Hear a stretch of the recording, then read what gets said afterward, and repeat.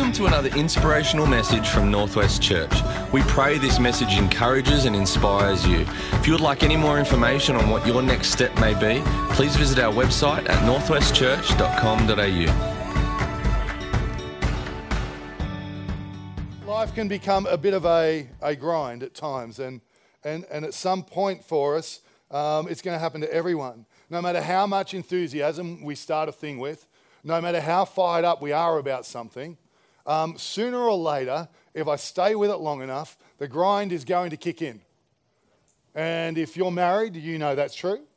That, you know, when Bron and I were going out, the first thing I ever did, pre-email, that's how old I am now, pre-email, I walked from the Mudgee accommodation where I was staying, working, and I walked how many kilometres at midnight to the post office, mailed Bron a letter, and walked back to where I was staying.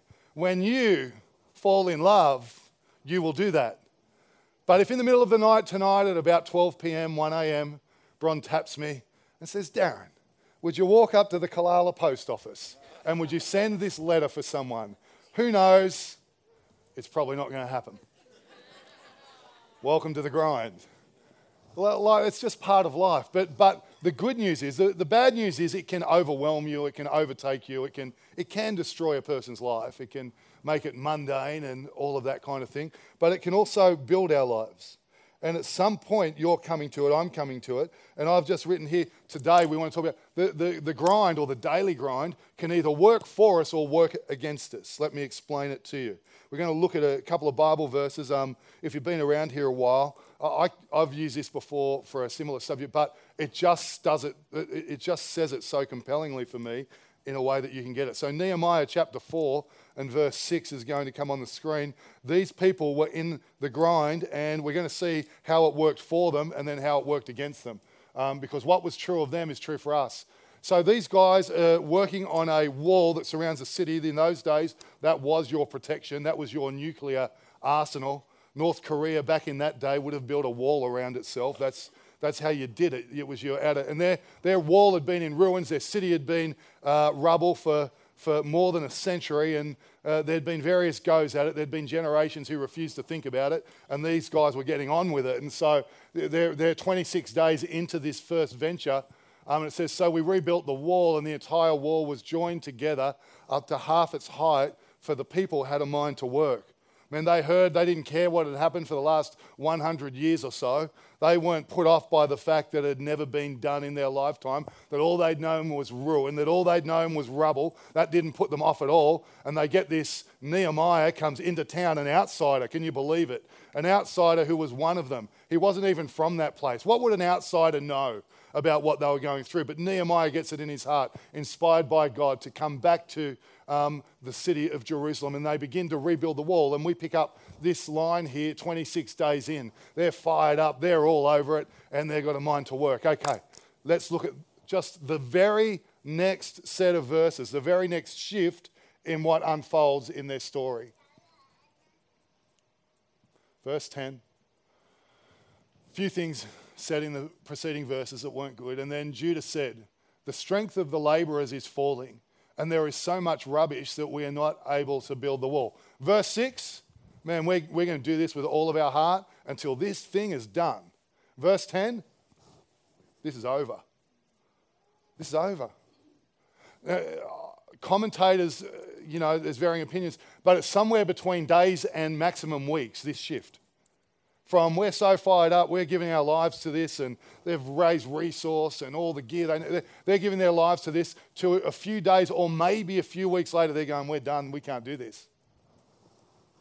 And the grind, what you see if you read in and around it, the rubble, they're looking at the rubble, they can see the ruins, and they'd done what nobody had done in 100 years. They'd built the wall to half its height in 26 days. They'd done something that generations before them couldn't get done. And they're looking at it going, we won't make it. You and I can look at that and go, of course they were going to make it. If they can build half of it, surely they can finish it. But what happened? Something happened in the grind where they started to look at the rubble. They started to look at what was going on around them instead of why they'd come to this in the first place. And something began to shift. And so the grind at one point was working for them because it was the grind that was getting the building done. And now the grind was working against them because the grind and what was going on around them was discouraging them. So the grind is either working for us, the daily grind, or it's working against us. The Message translation said it like this: but soon word was going around in Judah, the builders are pooped. Obviously a very modern version. The rubbish piles up. We're over our heads. We can't build the wall. They've been caught in the grind, and now it's starting to take over, and the grind is starting to determine decisions. And really, God was looking to do something else. Let me take you back to where they started before they hit the grind. So Nehemiah speaks to them and he says, you see the trouble Jerusalem is in. It lies in ruins and its gates have been burned with fire. I always imagine Afghanistan or war-torn Iraq or something like that. Come, let us build the wall of Jerusalem and we will no longer be in disgrace. I told them about the gracious hand of God upon me and what the king had said to me. And they replied, let's start rebuilding. And so they began this good work. And then in chapter 4, verse 6, it says they continued the good work. And then by verse 10, they're saying, we're ready to go home. We're so overwhelmed by the grind that we're prepared to live the way it is and leave it to another generation. Imagine that. I don't know about you. Let's say even in our time that we weren't to be finished the wall. Man, I want to die trying. Don't you? I'm not going to die wondering. I want to die trying. And so the grind was working for them, and then it started to work against them. And I'm convinced that the number one thing that works for us in this space is found in the verse we just read, and I want to talk to you about it. See, what they had back in Nehemiah 2:17, when Nehemiah rallies their hearts and the people respond to God at work in their lives, and they say, yeah, let's do this thing. What happened? They had purpose at the center. They had purpose at the center. And the daily grind needs purpose at the center. The daily grind needs purpose behind it, doesn't it? Something driving it. Now there are other aspects like doing fun well and relaxation, and I think it's not ironic that they gave those sorts of things to other people to talk about. But talking about the thing that matters most, so in the grind, because everything gets old, is it needs purpose at the center of it, and this is how God works. Something began to stir in them. And purpose, I've written it down here, inspired vision, imagined futures. They're the language of God. They're the language of who we would call the Holy Spirit. Think about this, Genesis chapter 1 and verse 27. The very first thing God sort of says to humanity, listen to it. He says, so God created them in his own image. In the image of God, he created them male and female. Created them male and female. I'm sure it's not under any doubt in this room, but he created them male and female equal. We've still got difference in wages. He created them male and female equal, just to be sure. God blessed them and said to them, be fruitful and increase, that your numbers fill the earth and subdue it. Rule over the fish of the sea and the birds in the sky and every living creature that moves on the ground. God speaks to them, and in the opening moments of speaking to humanity, the very first thing we get, everything else before that, he's speaking to the creation. And then he speaks to humanity, and the first thing he does is fill them with purpose. The very first thing God does for humanity is to give them inspired vision, to put before them an imagined future, and now they're going to work it. And in our lives, the grind needs purpose. The grind needs and can have an inspired future. I don't care where a person's up to. If God gets a hold of us, if we will seek him, he can put inspired vision in any person's heart. He can put an imagined future in anybody's heart. And he actually wants to put it in yours wherever the grind is. He did it right at the start. And with Abraham pops his head out the side of the tent. God says, look at the stars. That'll be the number of your descendants. And here we are. Anyone heard of a little nation called Israel? Anyone else feel like they control the superpower of the world? Popped his head out and said, there's your future. An inspired vision, an imagined future. Many of us would know the story of Joseph, God gives him a vision as a young man. It was an inspired vision with an imagined future. We know about David and the promises God made to David that one day the shepherd boy from the backside of nowhere would be the king of the nation. God gives inspired vision. He gives imagined futures. We can all remember, or maybe if you know your scripture, some of you will remember Acts, where Peter, the fisherman, gets a dream from this download from heaven. God inspires vision. He gives imagined futures. I think in my own life, this isn't something it is something I've learned now. I was 22 years old. I'd never heard of a vision statement. I didn't know there was such a thing. I was a kid from Campbelltown who worked at dairy farmers. And I became a youth pastor and I wrote a vision statement. I'd never seen one. So it wasn't some filtered thing. It was just God downloading from heaven something that he wanted to get done. God wants to bring into your daily grind purpose that is from him, because purpose in the grind changes everything. Inspired vision, imagined futures, dreams with destiny. That's God. That's who he is. That's what he does. He does it for local churches. He does it for movements. He does it for nations. He does it for people. He does it for me, and he does it for you. So one is purpose. If I'm in the grind, beginning to seek God for a picture of the future, where's the grind for you? If it's let's just be honest, if it's in your marriage, just starting to seek God for an imagined future. I love this Bible verse. It's one of my favorites in all of Scripture. Here's a verse I'd love you to practice the art of this week. Proverbs 16:3. Proverbs 16:3. If you're taking notes or texting, hopefully you haven't gone across to Facebook yet. Commit to the Lord whatever you do, and he will establish your plans. Proverbs 6. I live off this verse. Commit to God your plans, and he will establish. There are two ways it says it. One is he will establish your way, or two, he will establish your thinking. And so, the theologians drill down on that. I'm just like, they're both good. Let's just take both. Let's not have a disagreement on which word it means. He will establish your way, and he will establish your thinking. Commit your ways to God, and he will establish your way, and he will establish your thinking. That's a powerful thought, isn't it?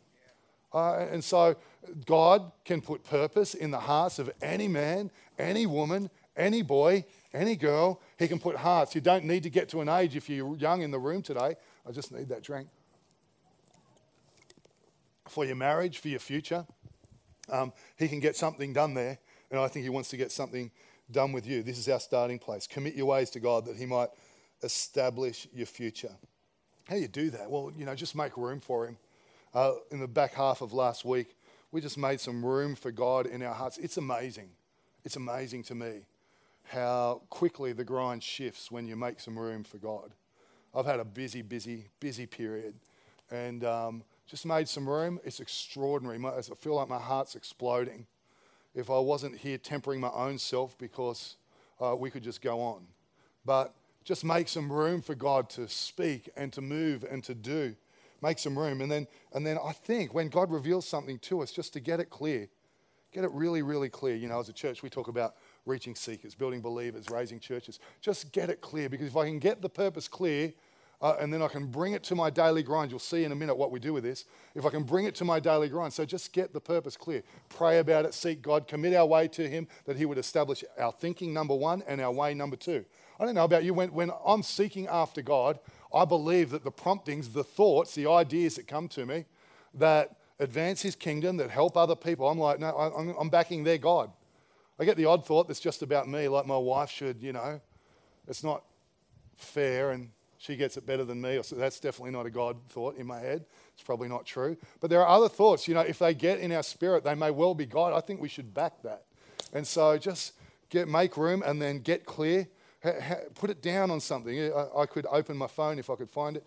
I could open my phone right now and I could just read to you what I believe is coming next. I'm going to be disciplined because I want us to focus on what we're doing. But in my heart, it's there. I read it every other day. I pray about it every single day. And I make moves towards it even though nobody can see it. But one day, the grind, if God turns up, is going to turn into something that had purpose way back here that no one could see. Same with your life, in your marriage, with your children. I just think, why would I commit my ways to God in terms of my kids? If you've got kids, say, how good, just go, God, give me Give me a vision for the future. I don't know what's in my kids' future. I know that a little while ago I said to Katie, she was laying in bed, and I give her a cuddle every night and pray with her. And I said to Katie, Katie, you know what?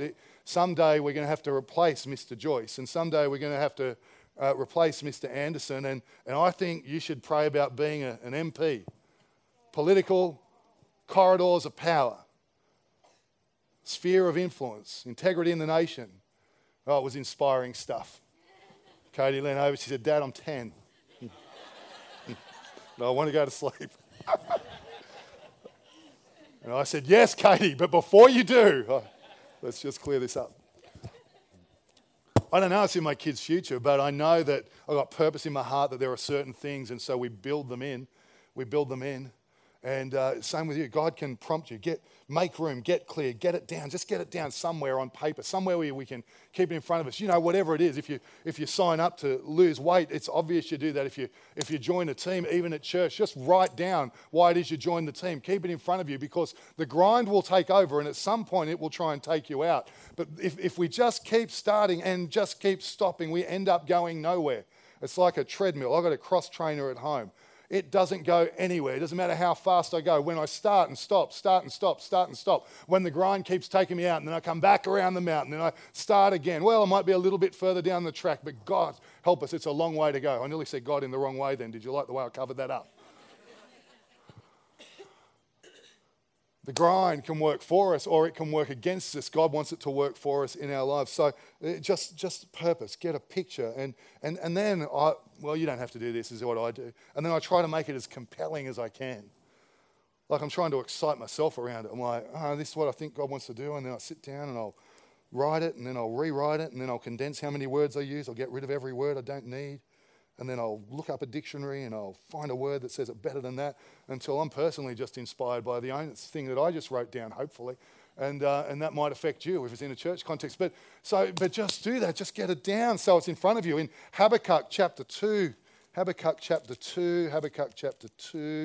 Oh, now I'm getting shown up because I can't find it.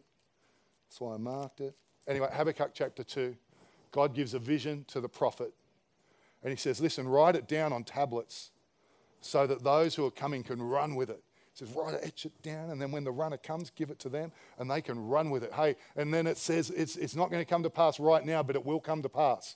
And that's how purpose works, isn't it? That's how these kinds of things go. They always have a gap in between. They always have a grind. But instead of the grind being meaningless, or instead of the grind being about stuff that doesn't matter, instead of the grind, I can't imagine anything worse than just trying to get to the 6 p.m. news. And then just trying to get to the weekend. And then just trying to get to my holidays. I love holidays. But my grind isn't about getting to my next holiday. That would be a tragedy, that's all my life mounted to. Imagine spending your whole life trying to get to retirement. No, there's purpose on the way. There's God-appointed destiny in our future, and it's meant to work in the grind. So that's it, number one. Number two, plan the work. So get a picture of the future. Number two, plan the work. Purpose needs a plan. Whatever, it's just a next step. Just needs something, anything. Just the next step. If you're thinking about your marriage, God gives you a real picture, or you just imagine your future and what's the next step. If it's struggling, maybe it's some counselling or doing an alpha marriage or finding someone who really has got it together on that. Ring Dave and Brenda Norton and just whatever. And then the third thing here I've written is work the plan. Plan the work and then work the plan. Plan the work and then work the plan. This is where it becomes part of the grind. And now the grind suddenly has meaning, is that we're working something into our week that actually has purpose and future. Once we've done the deep work I've written, once we've done the deep work of seeking a thing out, we need to do the hard work of seeing a thing through. And then just keeping purpose right in front of us.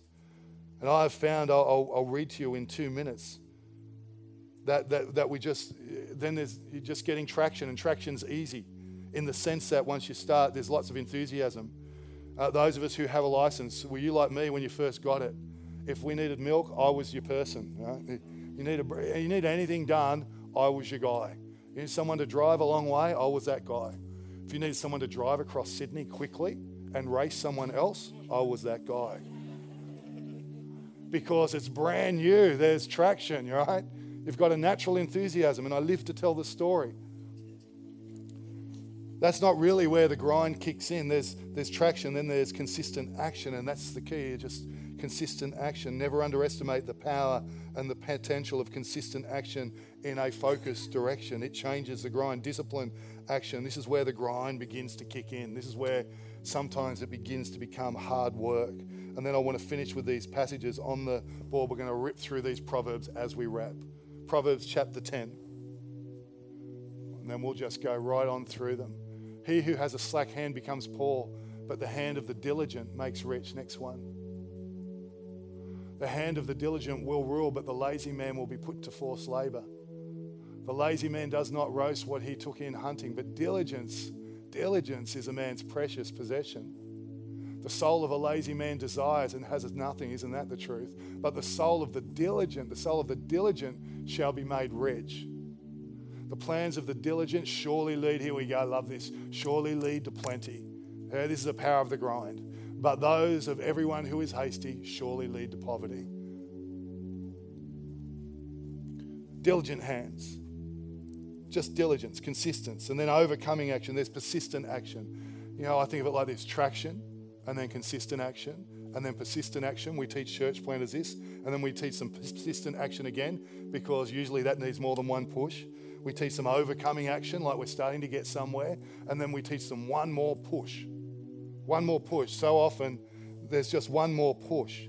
And isn't that true for you and I? As I wrap, there might be this image on the screen of Bribey Island.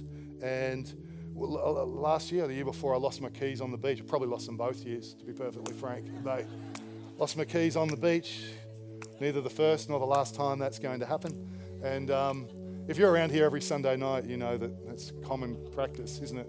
Sarah Bertram, she's always helping me. Candy, thank you. As I wrap, this beach, that's it. That's the scene. So I lost my keys on that beach, and it looked like that, but more people. And we looked for like forever, you know, just walking up, kicking. You've got the idea. I've got Bron down there. I think Katie was down there and Bella, and we're walking off the beach. I'm done. I'm going to ring my friends, humbled by it. I don't even know if I had a spare key. No, me probably not. I was probably going to have to get a $700 one cut. You know how it works. And I'm walking off the beach, and Lockie doesn't tell me. But Lockie's still looking. I've given up. And Lockie's looking. And in Lockie's understated, casual way, he says, "Oh, there it is, Dad."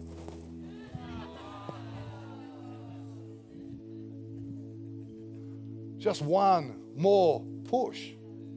And I reckon a whole bunch of people just giving up in the grind, and it just needs one more push, and then God turns up and everything shifts. Momentum comes and transformation happens. One more push. God doesn't put it in here to torment us. He puts it in here to inspire us. And so one more push, it's in you, the grind. I reckon over the next 4 weeks, the way the grind works for you can absolutely and fundamentally change. In Jesus' name, amen. Hey again, thanks so much for joining us on this podcast. Whether you are new and exploring faith or a follower of Jesus, there is a next step for you.